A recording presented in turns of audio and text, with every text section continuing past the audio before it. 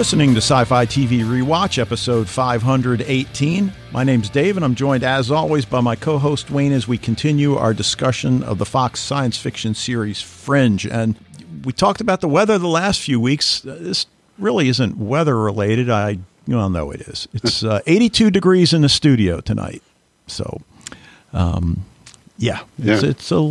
fortunately, we're not using cameras because one of the beauties of podcasting is pants are not required. Nice. Unless you would happen to be over in the studio, then I'd probably wear pants. But I am not. I am in my basement, which is nice and cool down here. So, well, how's your week been? I know the answer to that. But my week has been very not great. So my dad passed away Sunday morning, but it was it was kidney failure, so he'd been in bad health for a while and been hurting a lot. So I don't know. I'm still processing, I guess. But part of it is I still wanted to talk to you, Dave. That's one of the things I look forward to every week. So I'm not going to be a downer or anything like that. I'm doing okay. I'm doing fine. Like I said, it's been a lot because my sisters. I have three sisters. Two of them live in other states, far away. The other one lives in D.C., which she's like an hour and a half away.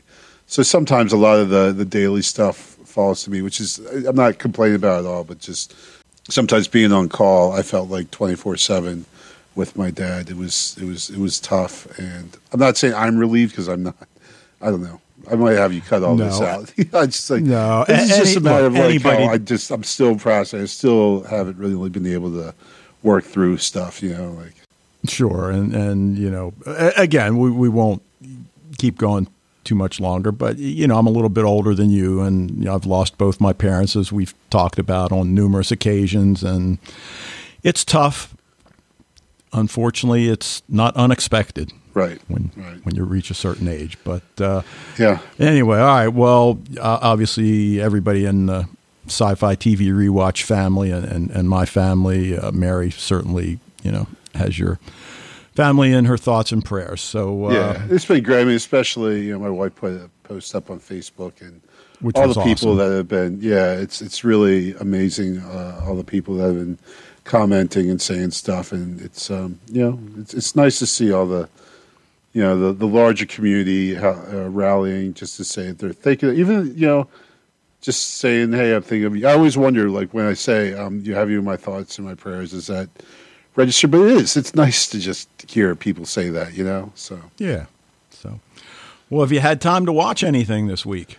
Well, yeah, Fringe, for one. Okay. But also I actually did go back to rewatch seasons 1 and 2 of The Witcher. I don't know why I did it. It's a really good show, but as I was watching, like, oh yeah, I remember what happened. I'm like, okay, maybe I didn't really need to do this, but I was enjoying it. So, I just finished up season 2 last night. Okay. I started on season 3, but was tired, and I just said, all right, I'll watch this tomorrow. So. It's good stuff, and I like how they start season 3 off, and the characters are great, and I'm trying to now think of what was this going to be like without Henry Cavill as the main guy, but Geralt, right? Yeah. All right. Well, you'll find this interesting then.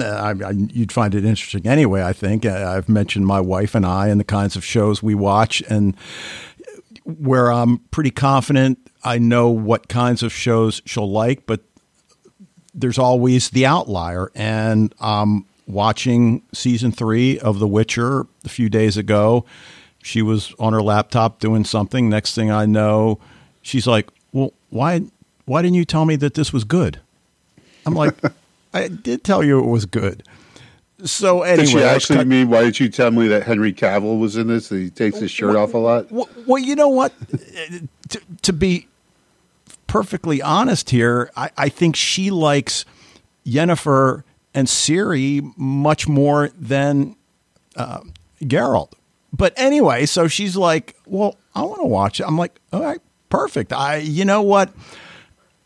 A rewatch can't hurt. So just like you, we finished season 2 last night. Nice. And we'll start season 3 tonight. I think I only got like an episode and a half into season 3. So, going back again, not that I need to tell you, but if you guys haven't seen The Witcher, yes, it's violent, but again, it's about the people. The acting is great. The writing is great. It's got that perfect blend of serious narrative, and then of course Jaskier shows up to lighten the mood. And he's the best, obviously. And then we see a totally other side of him. I won't spoil this, but you'll know what I'm talking about when we see his involvement at the docks and what he has to do with the ships. And I'll just leave it at there. So it's a totally different side of this character. So anyway, so we're going to start season 3. The other thing, I'm going to go ahead and say Wayne was right. I took your recommendation and started watching Silo on Apple TV Plus. Yeah, good, right? It's great. And I watched the first episode and just kind of let it sink in for a couple of days. And then it was one of those nights my wife fell asleep on the couch early. I knocked out 2, 3, and 4. I think I'm on episode 7. I know this is going to come as a shock to you. My wife said, well, what's this? This looks good. Why didn't you tell me this was good? I'm like, okay. Because you were asleep. Like, yeah. So it sounds like I'm going to be going back and doing a rewatch of Silo. That's worth it. It's so worth it. That show is really, really good. Thank you, Michael, for the recommendation. I appreciate it. So anyway, all right. Well, let's get to Fringe. Episode 19 of season 2, written by Jeff Pinkner, J.H. Wyman, Akiva Goldsman, directed by, I guess, Seith, S-E-I-T-H, Man, April 29th, 2010. So, and this one's titled Brown Betty, which, hey, for those of us in Maryland, we can run down to the dispensary and say, hey, get my own Brown Betty. Yeah. You got any Brown Betty in? I finally figured out where my local dispensary is. It's right up by the flower shop that my wife likes to frequent. But anyway. Go get some flowers, get some leaf, and you're good to go. I'll consult with one of the bud tenders. Yeah. Where was that job when I was 19? Yeah, well, they had it, but he didn't have premises. Good point. So, all right. Well, anyway, this episode, we've got a musical film noir episode that continues the narrative. I kind of look at it, and again, I'm watching this episode, and my wife's like, well, I think we're going to have to watch Fringe next. I'm like, yeah, you think? It's sort of like Princess Bride meets The Wizard of Oz in terms of a storytelling format, which I love. And, instead of a grandfather telling a story to the child, here we've got Uncle Walter telling Ella. Very stoned Uncle Walter. Yes, very stoned, but it's a story about true love, which, of course, if you know The Princess Bride, and how can anybody not know The Princess Bride at this point? I don't know. But, this actually came in the other day because, I don't know, did you watch the home run derby for the All-Star game? Nah, not really. Okay, well, so Adley Rutschman of the Orioles, obviously, was in the home run derby and was hitting from the left side at first, and then he then switched over to the right side. He got an extra 30 seconds because he switched over to the right. And I said, I wonder if he said to the guy, I am not left-handed. Nice. That's good. But I said that joke, and my daughter, we were at Green Turtle, actually, in Westminster. My daughter just looked at me like I was an idiot, which she does often, justifiably. Well, she's at that age. Yeah. So but I'm sure she knows the movie, however, because of who her parents are. All right. Anyway, and the other thing that was so cool about this episode are the multiple anachronisms, particularly with some form of technology that doesn't exist in this time period. And we got a lot of feedback tonight, so I'll preface it by saying what I feel like I've been saying a lot. I forget who said it. I really liked it. I mean, I think we're supposed to see this as the Dashiell Hammett era, which I guess is the mid-40s for detective right, very noir storytelling. Yes, right. But also, like, I think Megan Ray was one who said that they said that no, I forget. Oh, that is, nothing is actually happening narratively in the actual story of Fringe, right? So while it's just basically Walter and Astrid are hanging out with Ella in the lab while Olivia's out trying to find Peter. So this whole story takes place, but the frame of the story, there's nothing going on. And it's kind of like, I guess you can, after the high drama that the last episode ended on, people would probably be expecting something along the lines of like, hey, let's now, what were you going to go next with the story now that Peter revealed that he knows? But instead, they take a step back and do this like kind of film noir musical type thing. I think that's a neat little call. Well, I do as well, but I think what I do really appreciate about this episode, and again, maybe it's the third time, I've watched it, probably the fourth time now that I think about it, but the whole idea of the stolen heart as a metaphor for Peter's feelings and his disappearance, and maybe we even get into Olivia's love for him, whether it's romantic or platonic or a combination of both or whatever it is. But I think more than anything is what's going on in this episode is everybody's processing what Peter's disappearance means to them personally. And yes, Walter's the one telling the story, and perhaps this is how Walter sees everybody's relationship with Peter. I mean, one of the great lines is when Ella pipes up, wait a minute, my mom's not in love with Peter. And we're thinking like, well, yeah, she probably is, but so is your Aunt Ella. But Aunt Olivia. Yeah. So, little things like that, which I think is at the heart, no pun intended, of the episode. And, primarily it's Walter trying to come to terms with the fact that he may never see Peter again. And I want to say his son, and, I think Fred brings this up particularly with, mentioning, well, Peter's not his son, and the woman that commits suicide is not his mother. I guess I would disagree. Yeah, I was going to take issue with that, with what had Fred said there, because, I mean, biologically, obviously they're not. Those are the people that raised him, right? Those through his formative years. That's I would say that very definitely is his mother, and this is why he's so one of the reasons he's so upset with Walter is because this woman that he loved. He still blames Walter to some degree for the death of the woman that he loved, the person that he was his mother, not biologically, not so, but definitely emotionally and every other way, yeah. Yeah, and part of the problem we have as the viewer is the lack of information about their familial relationship.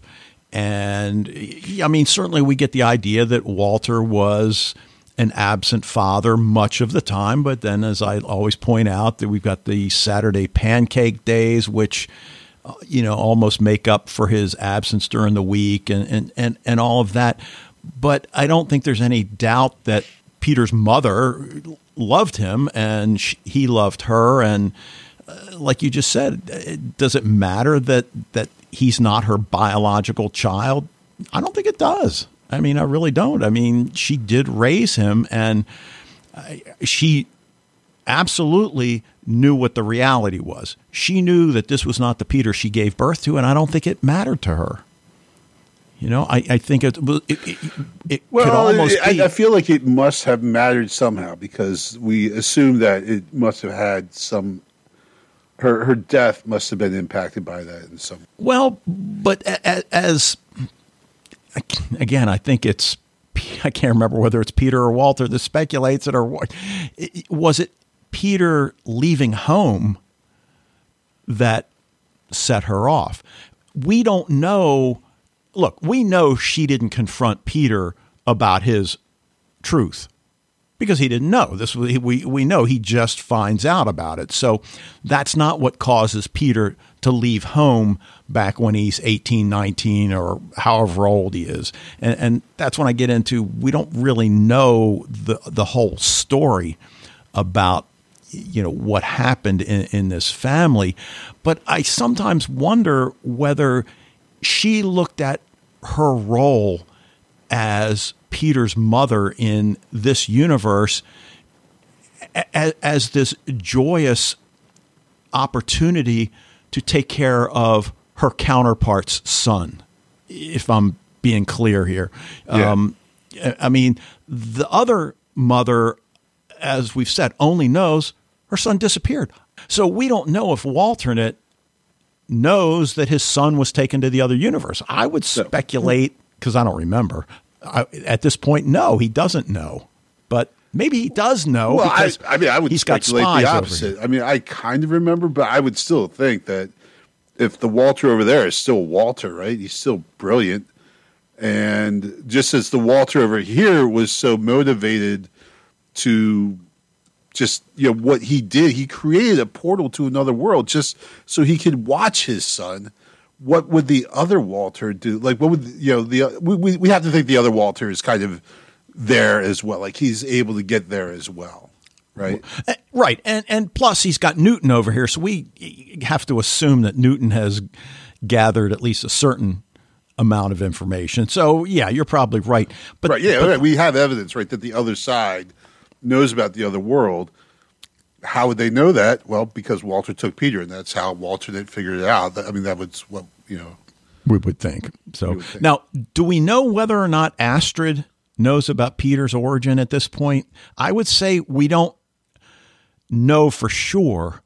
You kind of get the sense that she does know because of this cloud that hangs over the Fringe team. Literally in this episode, right? Yeah, regarding Peter's disappearance. So, again, why would you not read her in at this point? I mean, everybody knows. I don't know that we know for sure that Broyles knows, but why wouldn't he, since Nina knows and we know, she and Broyles are close and have been close for a long time. So, I don't know. I guess it would still be nice to know one way or the other what it is. But you're right. I mean, this is a very close-knit team, so you would think that they would. But I don't think we've had any evidence yet that Broyles or Astrid has been, they've told her what's going on. But you would assume that they would, yeah, let them know. Now, one of the things, and I think it was Fred. I think it was Fred that brought up about the motorized chair that Walter is in this episode, and he brings up Professor X, which I thought. Yeah, Fred did bring that up. Uh-huh. Yeah, that was awesome. And then Barbara Gordon in in the Batman. Sure, story. But also I might add Dr. Strangelove. Oh, right. Yeah. So now. I guess Dr. Strangelove qualifies as science fiction. Why wouldn't it? But I guess then my question, what's that all about? Is that just something narratively cool, or is there some meaning behind? Well, I think like all the things in the story, okay, they're all have a metaphorical meaning, Okay.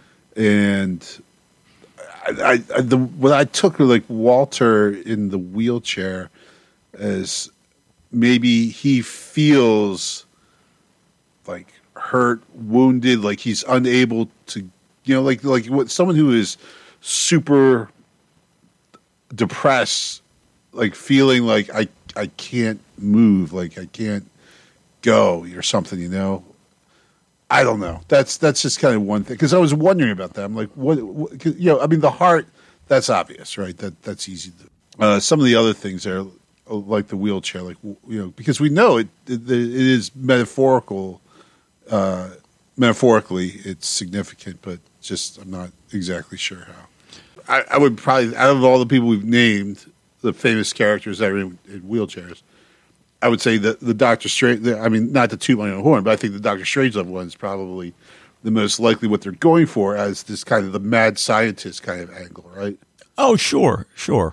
Yeah, because I don't think we would look at Professor X or Barbara Gordon as mad scientist type, even though they are scientists of a sort. The last thing before we, break down some of the scenes, we get to the end and that scene with the observers and their concern for the boy. And we know all the backstory. We know about, the car going into the pond and the observer, September, going in and saving them. So what's the concern now? Is that Peter is supposed to be this pivotal figure that without his involvement, things are not going to occur as they are supposed to? I mean, is it just as simple as that? Because that's not part of Walter's story, right? They're kind of, like you said, the story is framed by certain events, and the end frame is the observers watching Astrid. I believe it's watching Astrid and Walter go back into the Bishop house, right? Yeah. And they make that comment that the boy has not returned. So again, I'm not sure what to make of that, but we know that this whatever is going on here is like huge, right? This is for the observers, right? That this whole thing was started basically because September interfered with Walternet's experiments. Sure, right. And that moment, that interference by someone who's just supposed to be an observer, a watcher, who interfered and then has actually caused a series of events that are increasingly, the magnitude of these events are increasing exponentially. Yeah. And we get that great scene a couple episodes back when 3 or 4 observers are sitting at a table and, they're telling them, you need to fix this. So, yeah. And we understand at the time, well, this is not the first time a situation has had to be fixed and repaired. And we don't know how often it happens. We get the sense that not often, but is it starting to occur at a more frequent rate? Well, not sure. But for the second week in a row, dude, the opening scene features an awesome piece of music in this time. I knew you'd be down with the Yes. Oh my God, Roundabout, which that is my wheelhouse. I saw Yes actually 3 times over the years at really some just tremendous venues. Oh man, I saw them at Meriwether Post one time in this tremendous electrical storm, and they never stopped playing. So nice. That was very cool. Well, in addition to the melodious sounds of Yes, we also have the melodious sounds of a bong being lit and used that most people can easily recognize. Yes, and not just anyone.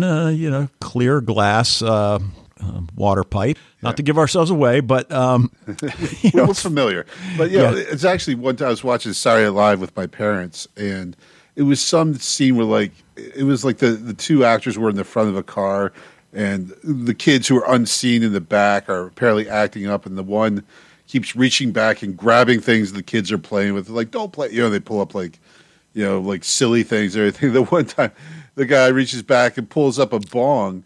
And I'm sitting with my parents, and I saw that. I just started laughing, and my mom was like, "What is that?" And I'm like, "Oh, how do I answer this?" I don't know. Yeah, right. It just looked funny, Mom. I did know because I was, the skit was not funny, so I'm like sitting there stone faced. All of a sudden, they pull out a bong, and I burst out laughing. No pun intended. And my mom was like, "Yeah, right, right." Nice. So yeah. Most people recognize the sound that we we hear at the start. Yeah, and as we've mentioned, that's the state in which we live, Maryland, has legalized it as of July 1st. So it's all good. So Olivia shows up, Ella in tow, and again, it's a great scene. I need somebody, to babysit, or I need you to babysit, and Walter's like, I can't. I've already hit phase 2 or whatever he says. And Astor's like, he says, I'm well into phase 1. Right. I don't think she means you, Walter. Yeah. And but that serious face that Olivia's got at this point, because she's going out to look for Peter, and she understands the ramifications of his disappearance, that the entire Fringe team could literally fall apart without Peter, because we just don't know what's going to happen to Walter. And if this is any indication, it certainly seems reasonable that Walter's going to go down this drug-infused rabbit hole in which he might find it difficult to ever come out if, Peter is gone for any length of time. But despite the seriousness of that first encounter, the next thing you know, you hear Ella saying, all you've done is eat my snacks and talk about weird stuff, and everything makes you laugh. Like, it was great. And I know Fred points out that the great acting job, she does in this scene. And again, it's another young actor that we've said, what an awesome job. And then they really just never pursued an acting career for whatever reason. And it's always difficult to find out why. I'm just curious. I mean, I get it. Maybe you decide you want to go to college, and then. Yeah, probably. Maybe her parents just had her do it for a little bit when she was young, and then said, all right, now you got money for college. Now you can go do whatever you want. And if you want to pursue acting, you can. But some of these kids, maybe the experience was not that great. And when Ella asks Uncle Walter to tell her a story, and he declines initially because I'm a bad storyteller. And, well, didn't you tell Peter stories? And you just see it's almost like she's put this knife in completely unintentionally, because she has no idea what's going on other than maybe Peter's missing. We don't even know if she knows that Peter's missing. Right. Well, I would say she probably doesn't. But it's also Ella at the end who provides Walter this spark of hope. Like, Walter's story ends on a very down note, right? Like, Peter not forgiving Walter, but Ella says, no, wait, that's not right. That's not how the story should go. And she has this story in which Walter is redeemed, and Peter accepts his I don't know, not necessarily his apology, but Peter accepts him once again. And I think for Walter, that provide maybe a little light of hope, right? That it's possible that maybe at the end of all this, Peter will actually forgive me. But at the back of his mind has to be that fear that this might be that unpardonable sin, that I might not be able to be redeemed for this act. Right. That's exactly what he thinks. Right.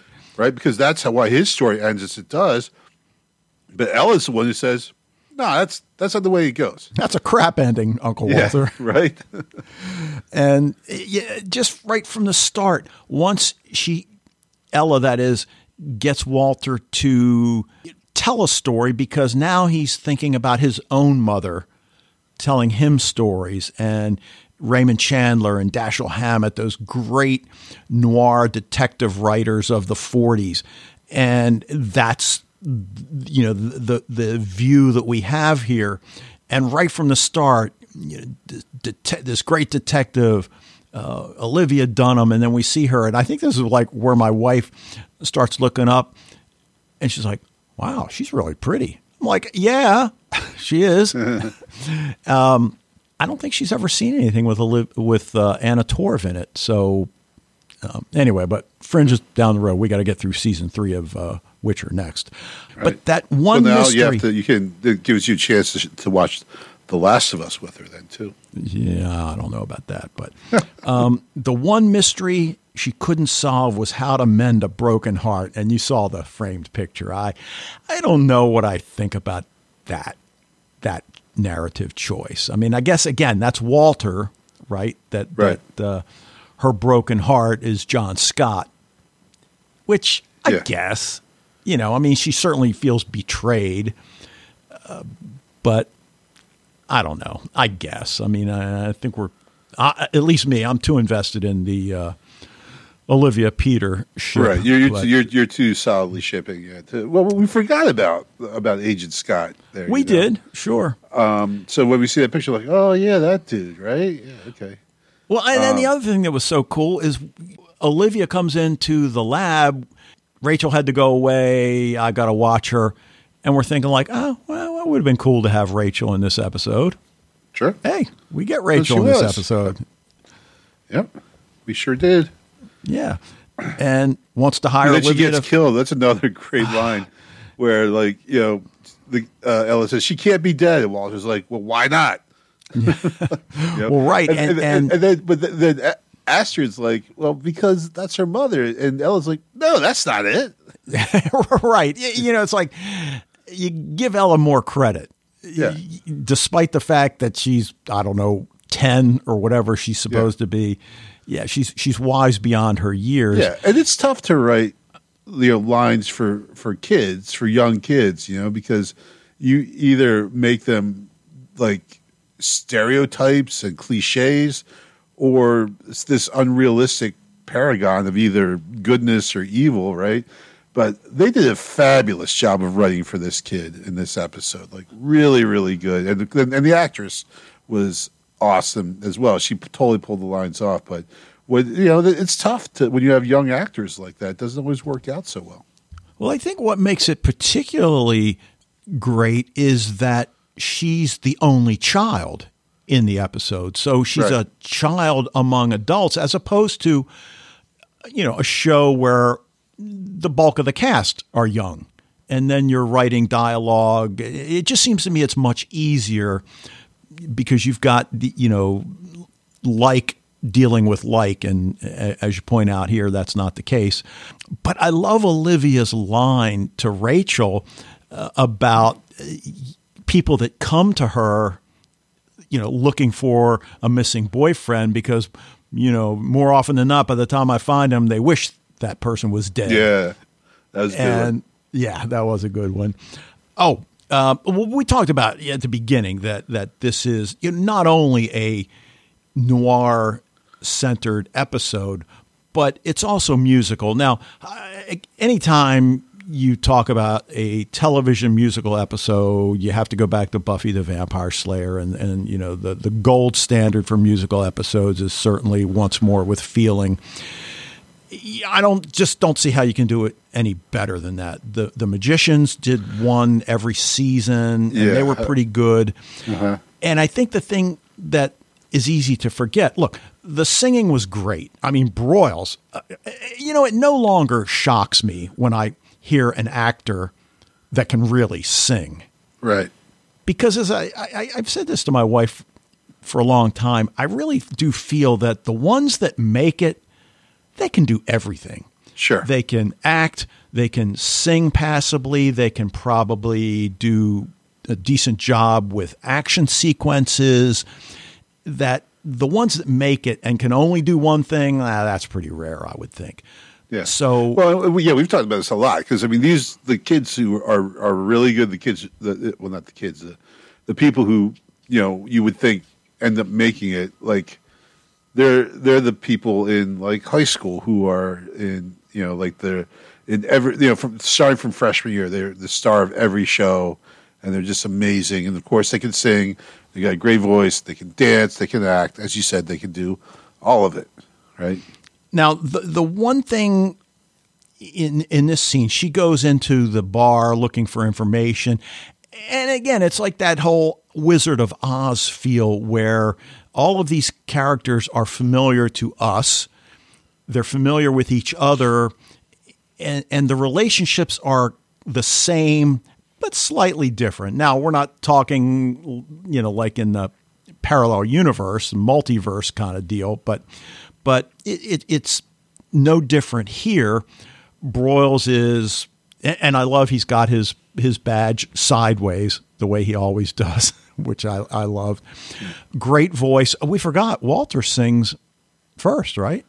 He started singing Head Over Heels by Tears for Fears. Yeah, very badly, but very badly. But it's funny because they and Megan Ray talks about this in their feedback.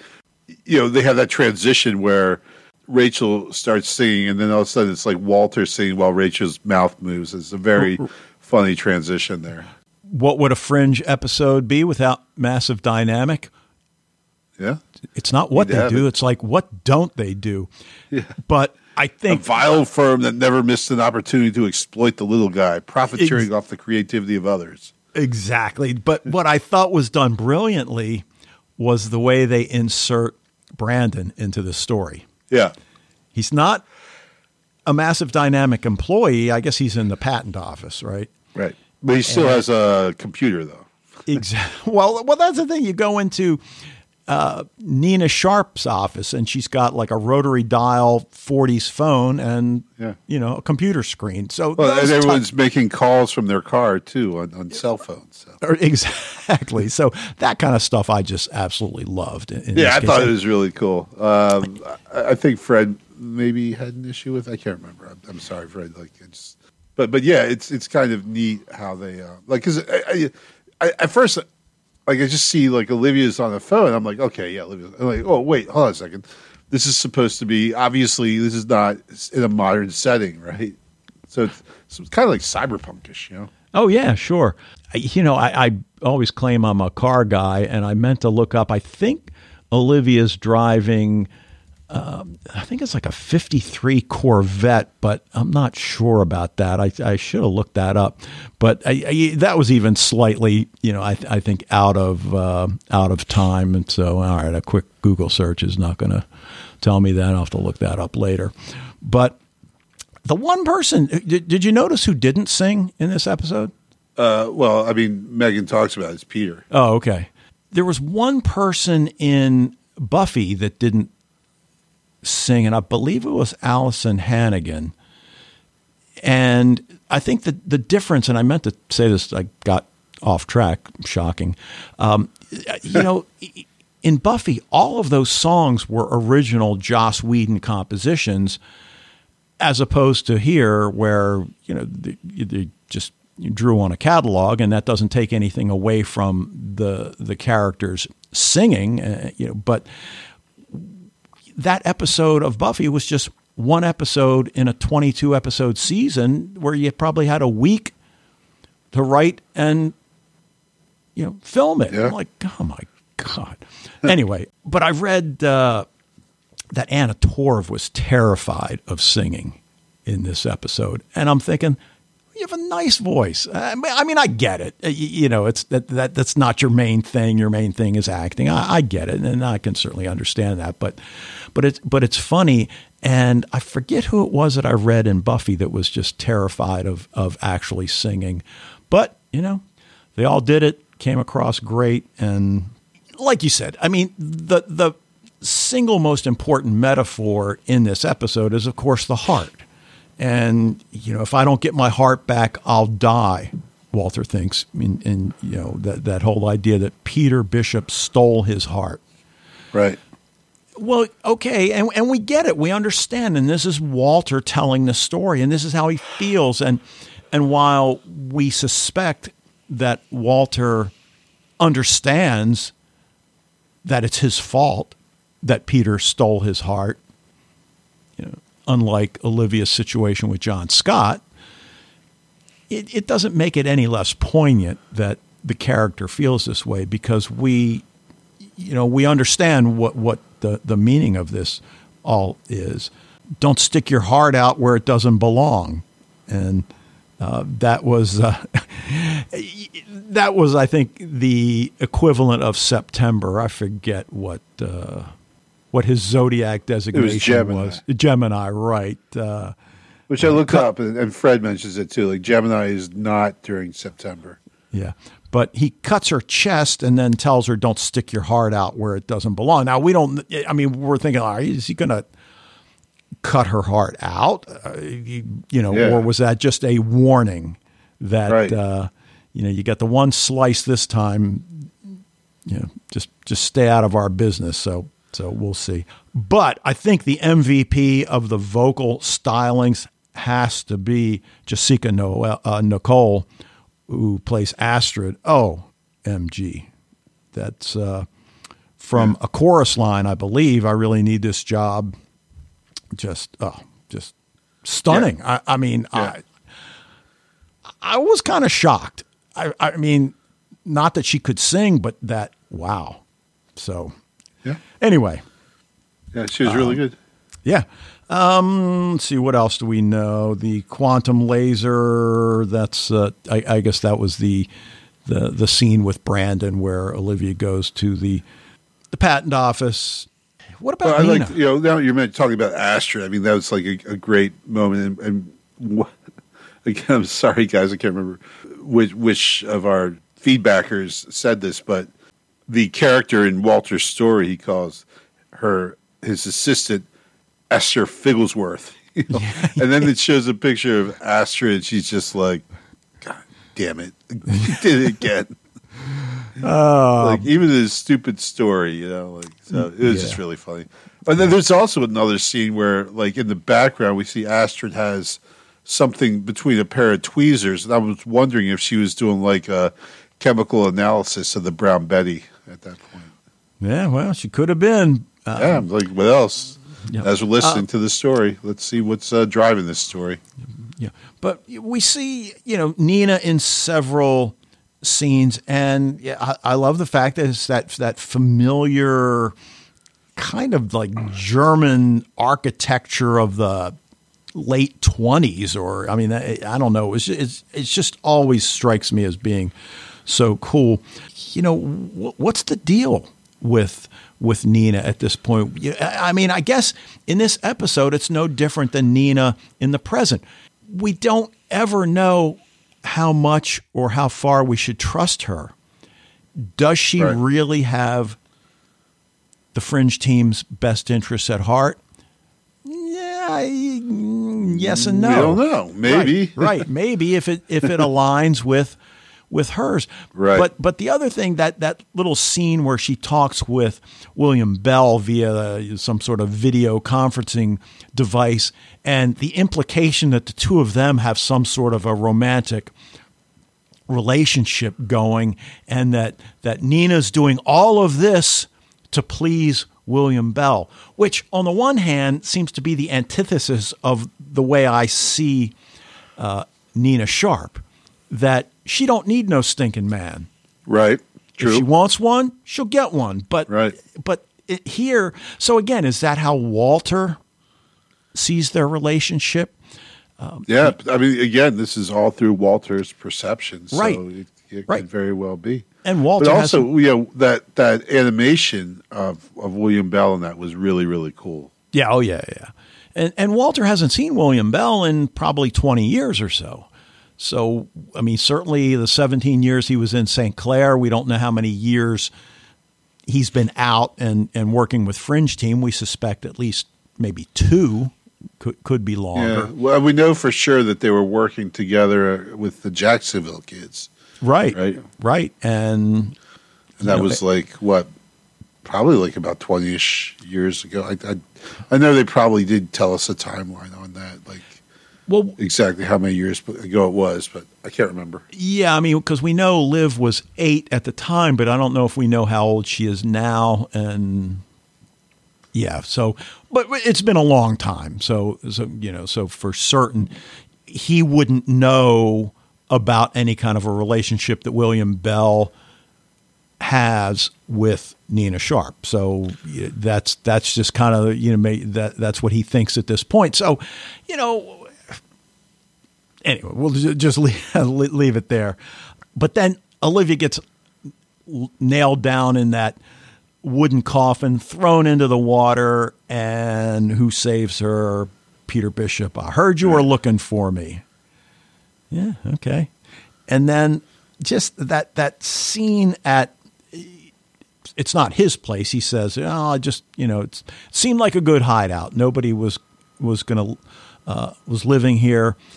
And she comes out of the shower, her hair's wet, and he has cooked her a meal. Looks like breakfast. Looks great.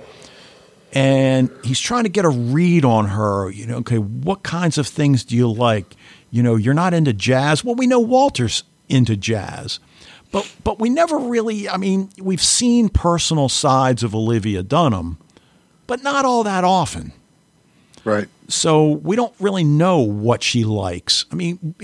Way back in season 1 and in probably the first episode, we see her and John Scott in these motel trysts. So we assume she likes that. Well, right. And it reveals a side of her that she's willing to break the rules because I think they even mentioned at the time they're not supposed to be in a relationship because they're both federal agents. But here, he's trying to get a read on her, and we learn that through her character, initially, but in this scene here, that she likes to dance. And I love the fact that the first dance they do is actually an action sequence where they're I don't think there's any guns, right? Isn't it all just fist fights? I can't remember now. No, because the Watchers have like those kind of those stun guns or whatever they are, and she gets spacey looking guns. Right. But that exchange, I guess we're opposites because I hate to dance, but I'd take you though. It seems like it'd be fun, and we know that Walter ships the two of them in real life, right? Because of the many scenes where, he's like, I'll go hide in my room, or I'll go do, you two do this, and he's excited when he thinks they're going out on a date. That statement that a pattern of destruction seems to follow Walter, and now we're back to all of the bad things that Walter's perhaps been responsible for. And again, we're also tying in like the pattern itself, right? Like yes. the mapping the pattern. Right. And is Walter responsible for the pattern, even though, it doesn't appear that way? We've talked in the past, how much of his work has been taken by others and bastardized to be something it was never intended to be. But again, he's a scientist. The scientist has to be responsible for his or her, own work. And in this case, Walter, I think, just sees himself, on the one hand, he's telling Ella about Dr. Bishop. Anything, great or good, he invented. Bubblegum, hugs. I forget what. And right, exactly. That's Walter. Like what Walter? I don't know like how he sees himself or how he wishes he had been. Right. Sure. As just inventing things that are awesome and nice and make people's lives better, instead of inventing things that, as the reality is, he's invented and used something that is threatening the existence of the world straight up. Right. And then, in one of these last scenes where the fight is over and Peter, his heart, we learn has been damaged, and Olivia has to insert and connect the batteries in Peter's chest, of course, just like an operation. But that exchange that the two of them have, and we've wondered this as well, who cares for you, Olivia? You take care of others. You're going to take care of me in this case. And we've wondered that as well. And I think that's one of the sad aspects of Olivia Dunham's character is that, does she have somebody that cares for her? Well, we know Peter Bishop cares for her, and we know Walter does in his own way, and Astrid in her own way. But that's not really what we're talking about here. It must be nice to know who you are. I thought I knew who I was, but I was wrong. Well, okay, that's not even subtext. That's above the ground text. I would think it'd be difficult to miss why Walter has the character say this, but it's part of the story, and he is trying to tell a story to entertain her. But Peter gets his heart back from Walter, and then, like we were talking a few minutes ago, whether or not Walter is worthy of redemption and forgiveness at Peter's hands, and takes the heart and says, nope, it's too late. Some things can't be undone. And Ella's like, no, whoa, no, stop, Uncle Walter. And look, her ending is just wonderful. And on the one hand, it's easy to say, well, that's a child. Nah, I mean, yes, but it's just, I mean, it was perfect. I mean, yeah. It's also kind of like out of the mouths of babes, yes, right? Sure. Like she's letting him know, hey, you know what? Like, and she doesn't know what she's saying, but what she's basically saying is that there is a chance for redemption. All is not lost. That there's quite definitely a future for you and Peter. Don't give up hope. Don't be so negative. Yeah, right. And then we get to the end. Olivia returns, and suddenly this happy ending turns back to reality, and the reality is that Olivia wasn't able to find Peter, and we're kind of back to where we started. So reality's not good. No, but what else? Oh, Ella holding the feed bucket for Gene. Oh, right. That was awesome. That might be my favorite. Just how they had the shot set up as well, with Walter still telling the story and Ella holding the feed bucket and Gene eating it, and you're just like, what? It's just so surreal, but it's great. And the way they filmed it and the way they set up that scene is awesome. In the story, Jean has a bunch of different colored spots on her.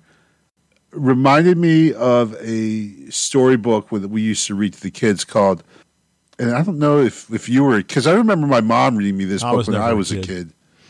It's called Put Me in the Zoo. And it was about like this kind of creature that had spots all over him. He could do all kinds of crazy stuff with his spots and everything. So I don't know if that book was around when you were a kid. Nah, it doesn't sound familiar. Okay. The Candyman song, that was great. Anything else? I love the Tears for Fears. That's fabulous. Oh, the Red Vines, because he's labeling all the stuff in his because he's stoned, so he's decides super important to he's got a labeling machine that he's labeling all the chemicals in it. And one of the things we see in the background are the thing of the red vines. I remember listening to the Fringe podcast with Daryl back in the day. Who was Daryl's buddy with that? Clint, right. That was a great podcast. That was one of the first podcasts I ever listened to.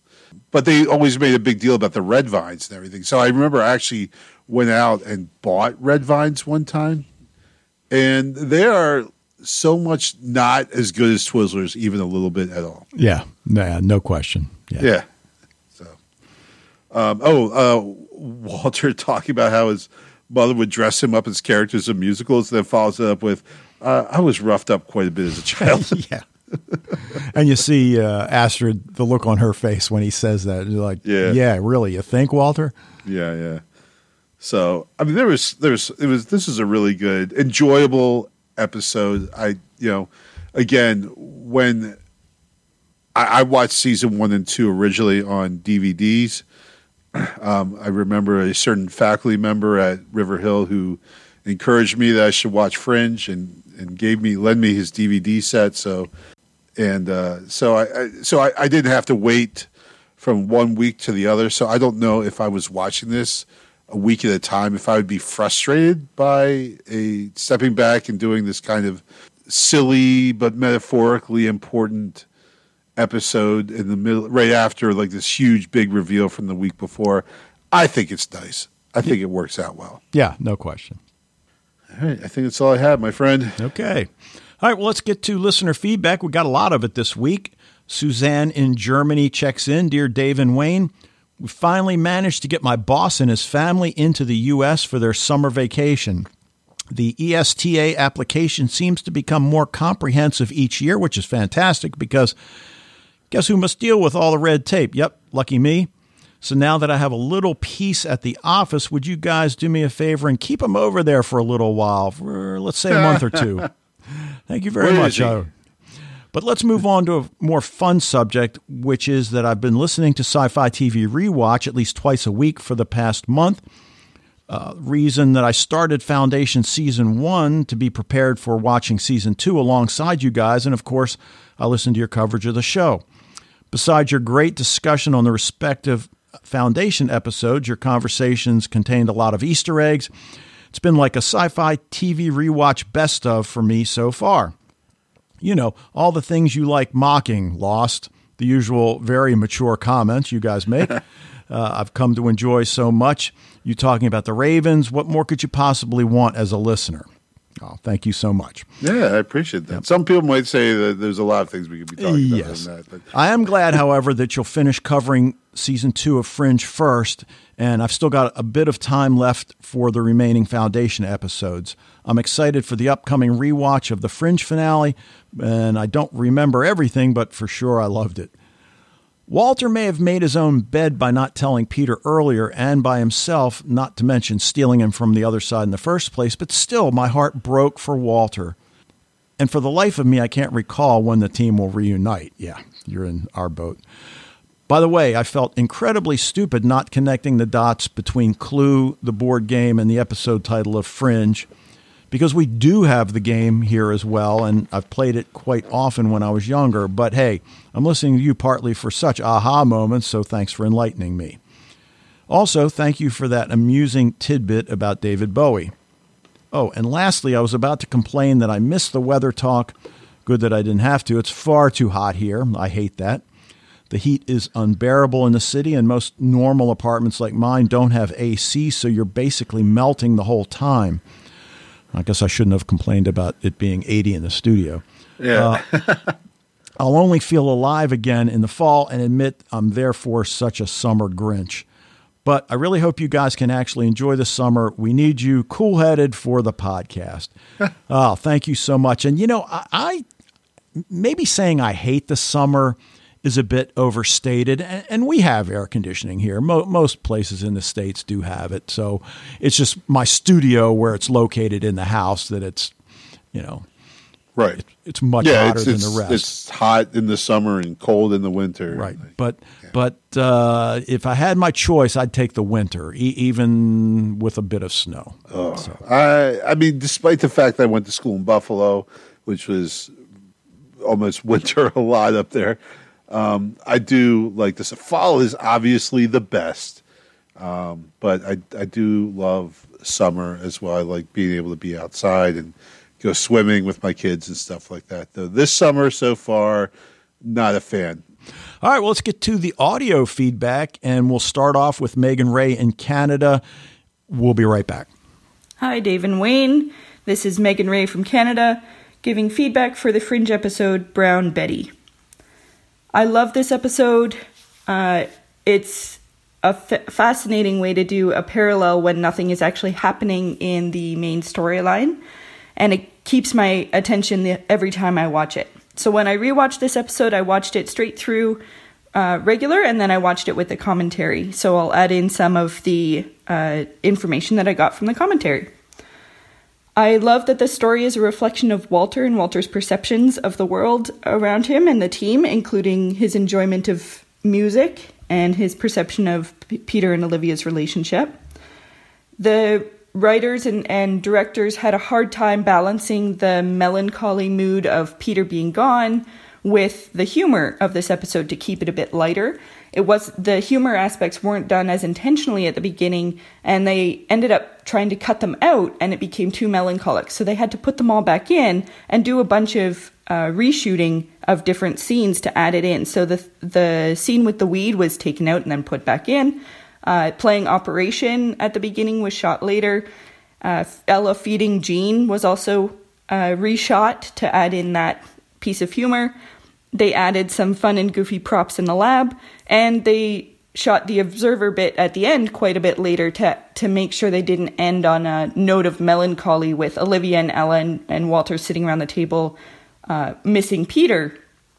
they ended on the observer instead, who draws us back into the main storyline. I found, in particularly with the story, I found the aspect when Walter was talking about the bubblegum, rainbows, and singing corpses. I thought that was a really interesting shift in perception, where we because the singing corpses are so sinister seeming, that it makes the bubblegum and rainbows also seem sinister, which in fact we find out they are. So on to the props and set. The heart prop that you see Walter holding onto and in the box with Peter is a physical prop with an air bladder inside, and they added that light whenever Peter's holding it in CGI in post. Anytime you see a heart or an open cavity in someone's chest, those are green screens that they did in CGI.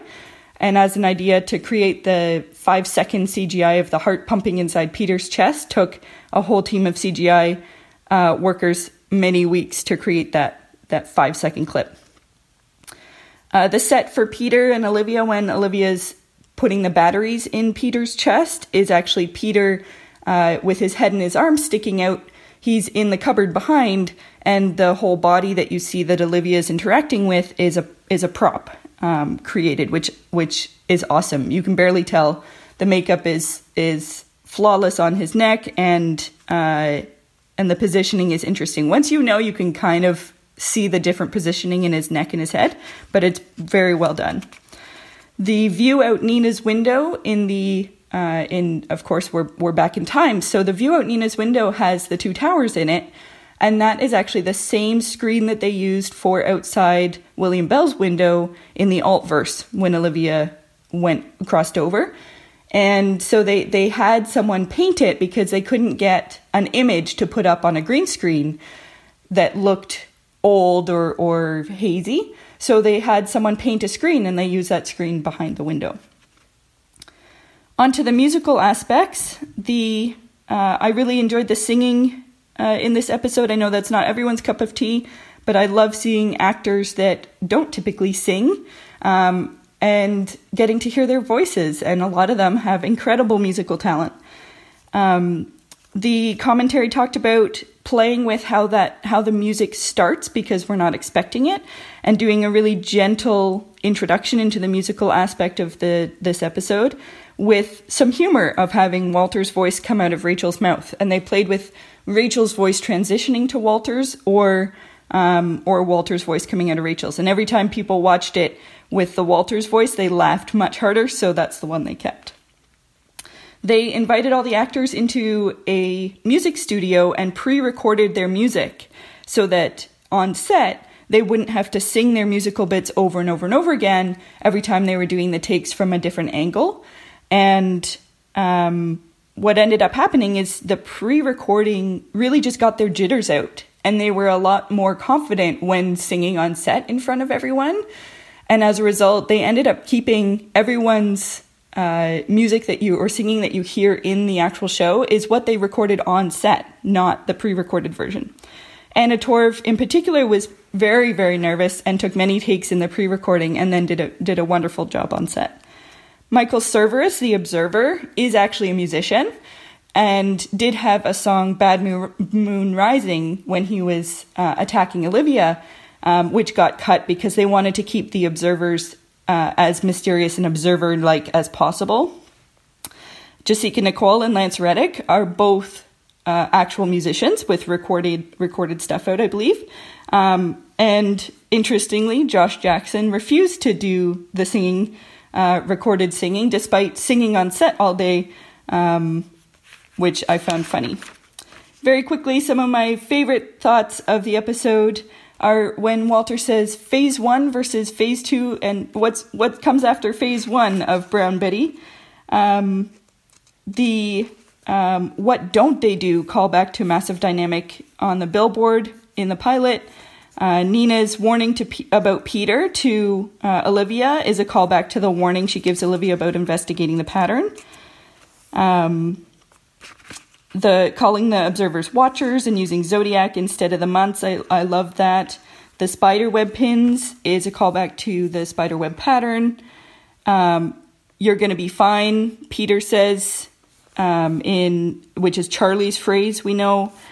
And I think that was it. So many good callbacks and favorite moments in this episode. Anyway, talk to you next week. I love all the commentary comments, and I don't know about you. I knew I had some of the seasons of Fringe on DVD. I had to go look in my cabinet. It's like, oh, I got them all. But it's just so much easier to watch it on HBO Max. Sure. But HBO Max doesn't have the commentary. Don't have the commentary. Right. So I pulled out season 2. And even though I haven't popped a DVD in yet, oh my God, there's so many awesome photographs in the booklet and on the case itself. Like, oh my God, look, I'm still going to watch it on HBO Max. It's just easier, but right. I'm going to have to revisit some of this. So yeah, I think I just have the last season. Well, maybe no, I might have the last couple seasons on DVD, but the first two, you gave me, and while they were on a disc, it wasn't the DVD. Yes, yeah. I can neither confirm nor deny that I may or may not have. Anyway, but I just never seem to find the time to watch the commentary episodes. So, I mean, it's really one of those things that I really rarely look at the bonus content on the DVD sets that I own. And while I probably don't own as many as you own, I own a lot. It's just a handful. I probably count on one hand. So, right. Megan Ray, I think you kind of motivated me to break out some of these sets. Like I mentioned, I'm no longer amazed when I hear an actor sing in one of these musical episodes. So a little bit disappointed we didn't hear from Joshua Jackson, but it's okay. But I thought that was great. Like Megan Ray, everything that they shared with us, that was some really, really cool stuff. That again, I definitely do not have season 2 on DVD, so it's really cool to hear all that and everything. And I'm happy that you are here to listen to the commentary like that, because even if I did have, it's probably too lazy to do it. So thank you. So, all right, well, let's hear what Fred has for us from the Netherlands, and we'll be right back. Hello, Dave and Wayne, and all listeners to Sci-Fi TV Rewatch. This is Fred from the Netherlands with some feedback for the Fringe episode Brown Betty, Season 2, Episode 19, or, according to IMDb, Episode 20. First off, coming back to last week's podcast, you were talking about the fireworks for the 4th of July and that some people start early, even 3 weeks before. Well, our national holiday is the birthday of the king, so we don't have fireworks then. But with New Year, of course, we do have. But in the Netherlands, it's prohibited to light anything before, I think, 6 in the evening or so on New Year's Eve. But possibly that's in the US too much a governmental restriction on your personal freedom. I don't know. Some cities, by the way, prohibited fireworks completely. Only there is a from town hall organized big fireworks show, but in town it's prohibited. Just because preventing all kinds of injuries that happen every year. And they are considering to do that nationwide. What I noticed in the previous podcast is that we are talking about Walter and what Walter did to Peter, etc., and that Peter's mother committed suicide. Well, it's not his mother. We are all talking about his mother like his mother, but it's not his mother as much as Walter is not his father. So he can be very sad that what Walter did drove his mother to suicide. Well, his mother can still be alive on the other side.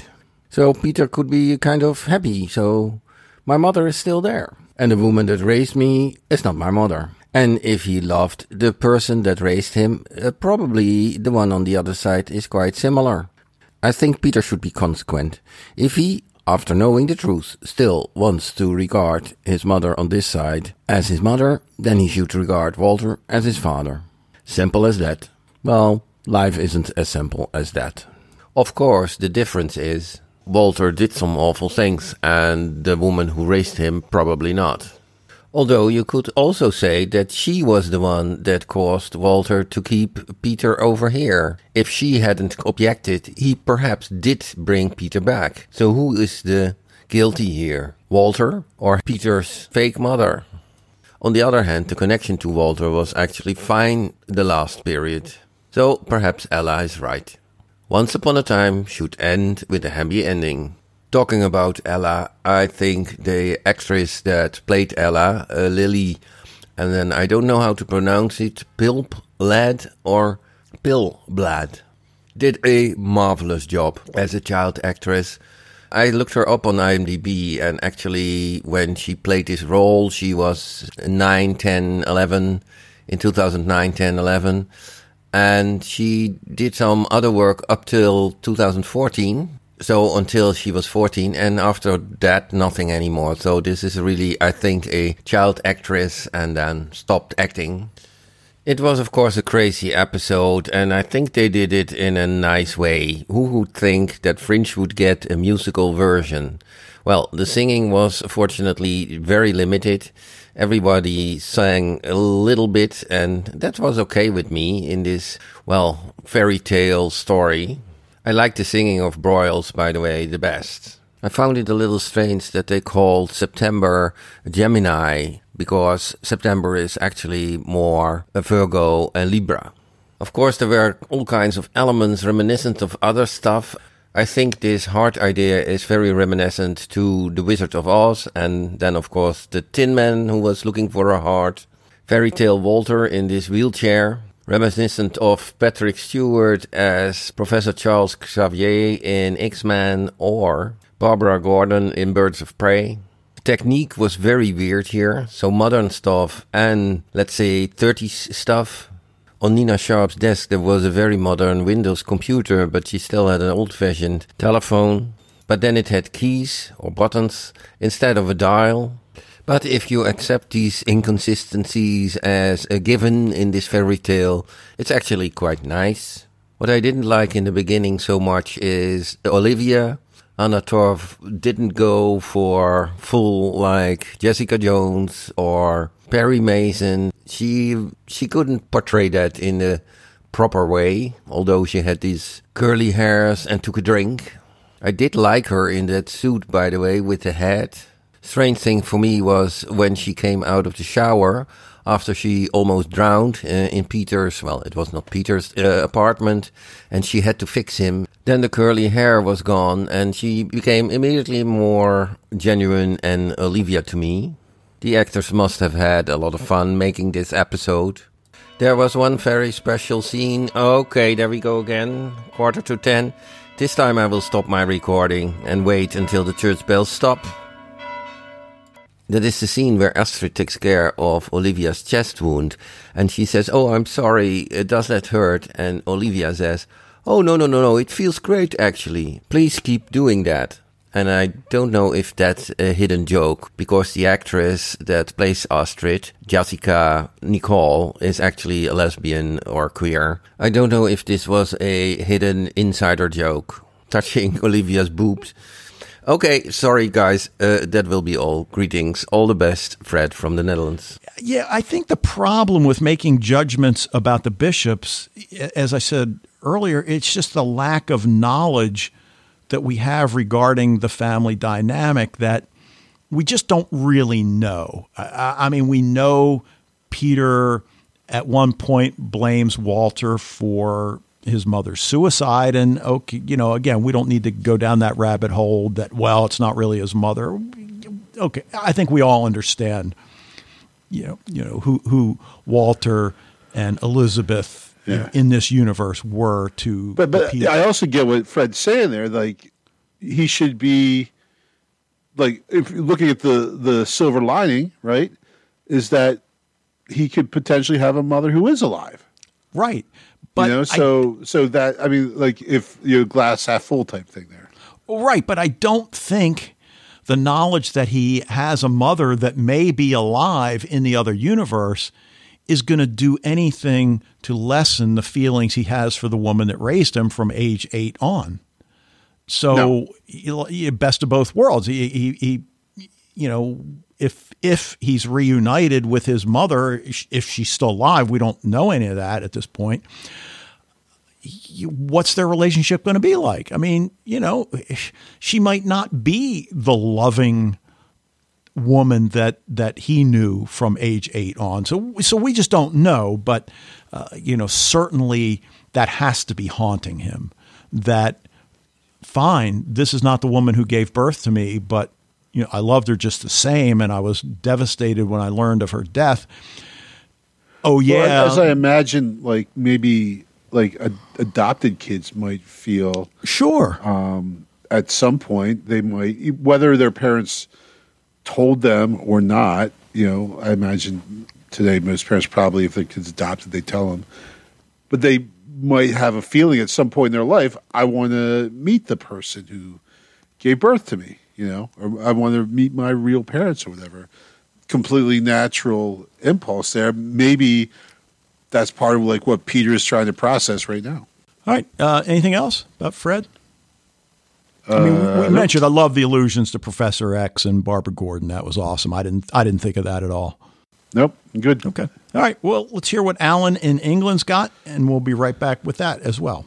Hello to everyone at Sci-Fi TV Rewatch. Alan from England here, mostly with feedback on Fringe episode Brown Betty.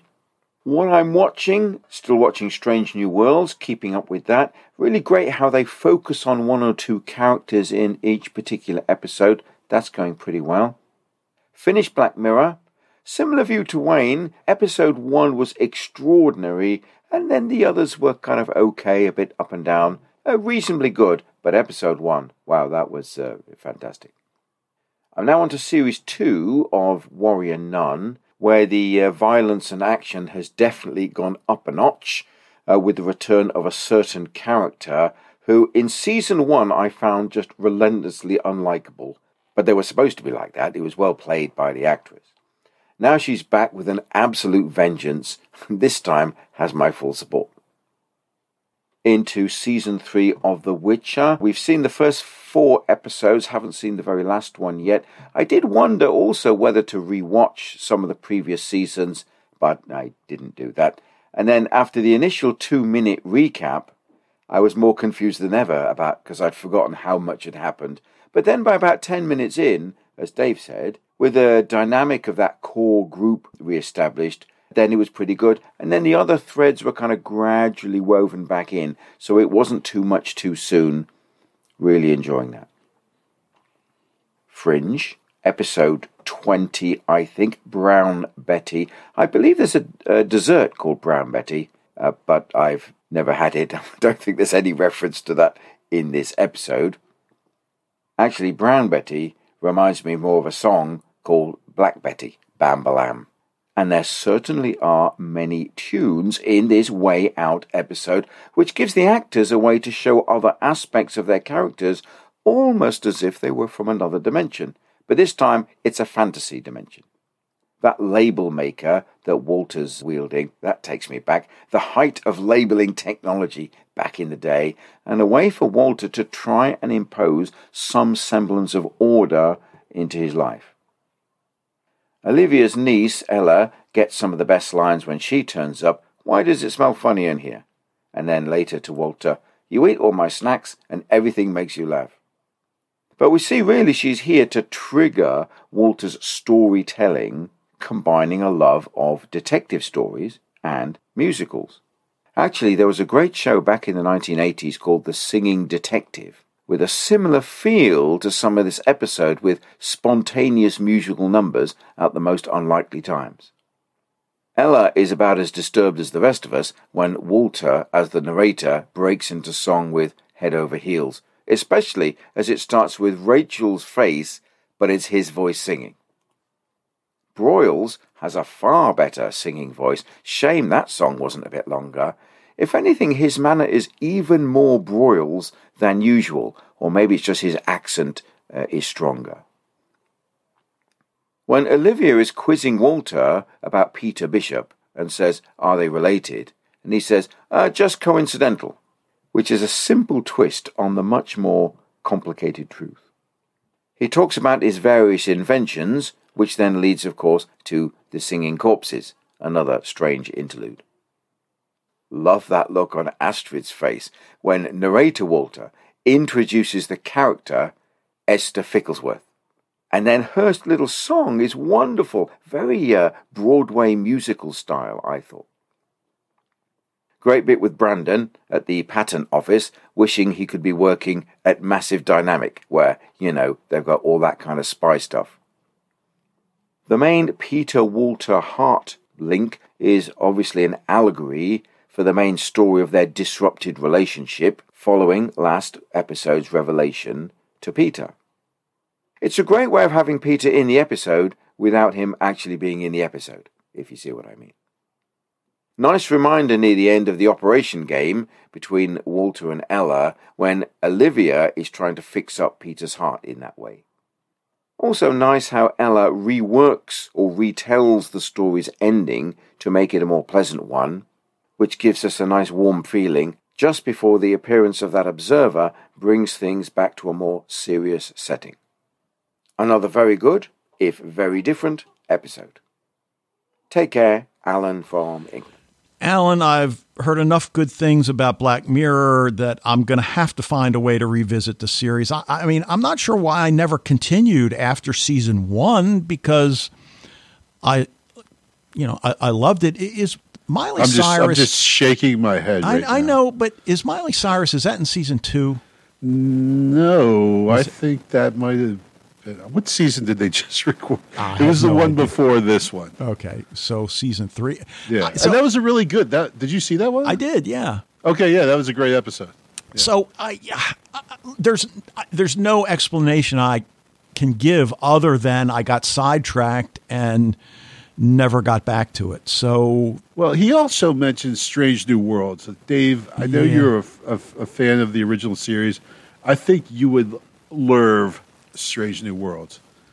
Well, and this season 2 is absolutely effing killing it, man. Like every episode of season 2, like there were a couple in season 1 I was not necessarily great with, but so far season 2 is just crushing it. It is so good, dude. I mean, this is like I am desperately waiting for the next episode to come out every week. I don't feel that way about many shows, but Strange New Worlds I do. You should check it out. Yeah.